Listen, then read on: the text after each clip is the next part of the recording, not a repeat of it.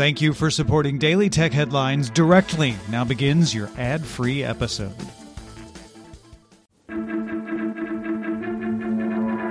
These are the Daily Tech Headlines for Monday, July 8th, 2019. I'm Rich Straffolino.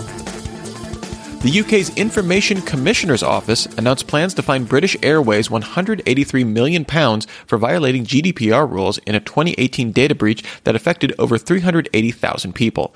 The ICO's investigation found that poor security arrangements led to the breach of credit card information, names, addresses, travel booking details, and logins.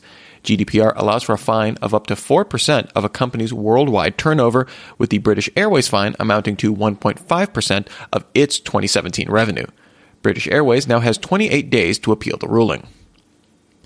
Amazon subsidiary Kuiper Systems filed an application with the U.S. FCC to launch a fleet of satellites to provide global broadband coverage.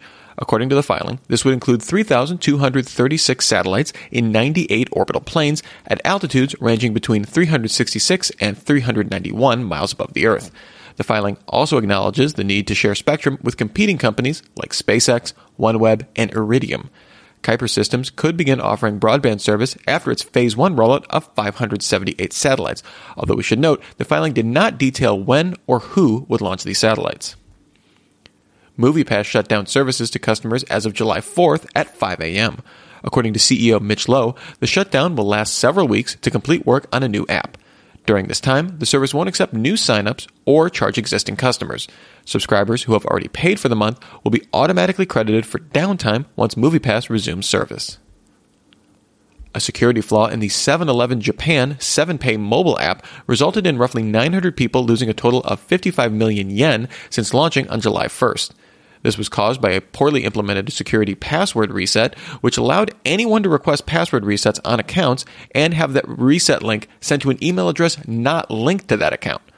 Requesting a reset only required an email address, date of birth, and a phone number, and users who did not put in a birthday during account creation received a default of January 1st, 2019. 7-Eleven Japan has shut down the service on July 3rd and promised to compensate all users who lost funds. Apple is testing biometric sign-ins on the web with iCloud.com. Users running the betas of iOS 13, iPadOS 13, and macOS Catalina who go to beta.icloud.com can choose to sign in with Face ID or Touch ID. At WWDC this year, Apple announced that sign-in with Apple tools would be available to developers this summer, ahead of the feature's public launch in September. Mozilla denied claims by the UK's Internet Service Providers Association that it plans to enable DNS over HTTPS by default in the Firefox browser in the UK. The ISPA and the UK government have expressed concern that DNS over HTTPS could get in around ISP blocks on sites either banned by the government or voluntarily blocked by ISPs at the request of child protection groups or parents. Firefox includes support for DNS over HTTPS since November 2018, but it is not enabled by default. Mozilla did state it is in talks with European partners to bring the feature to more European users. Tesla CEO Elon Musk tweeted that the company will most likely begin upgrading older Tesla models with its new custom self-driving chip by Q4. Musk previously stated this upgrade would be free for anyone who purchased the full self-driving software package and would upgrade cars based on the Hardware 2 platform. Tesla vehicles produced since March already use Tesla's new chip design. Chrome browser Canary nightly builds show a new feature called Global Media Controls. When a video is playing in any tab on the browser, a play icon is shown next to the URL bar.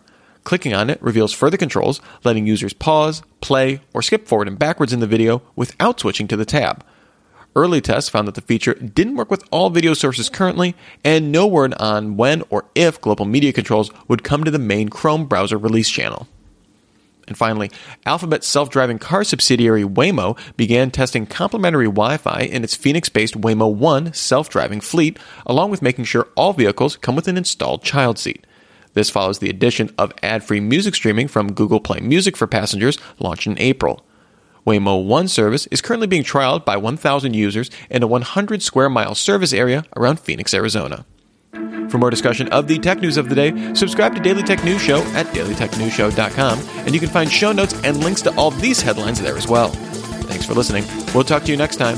And from all of us here at Daily Tech Headlines, remember, have a super sparkly day.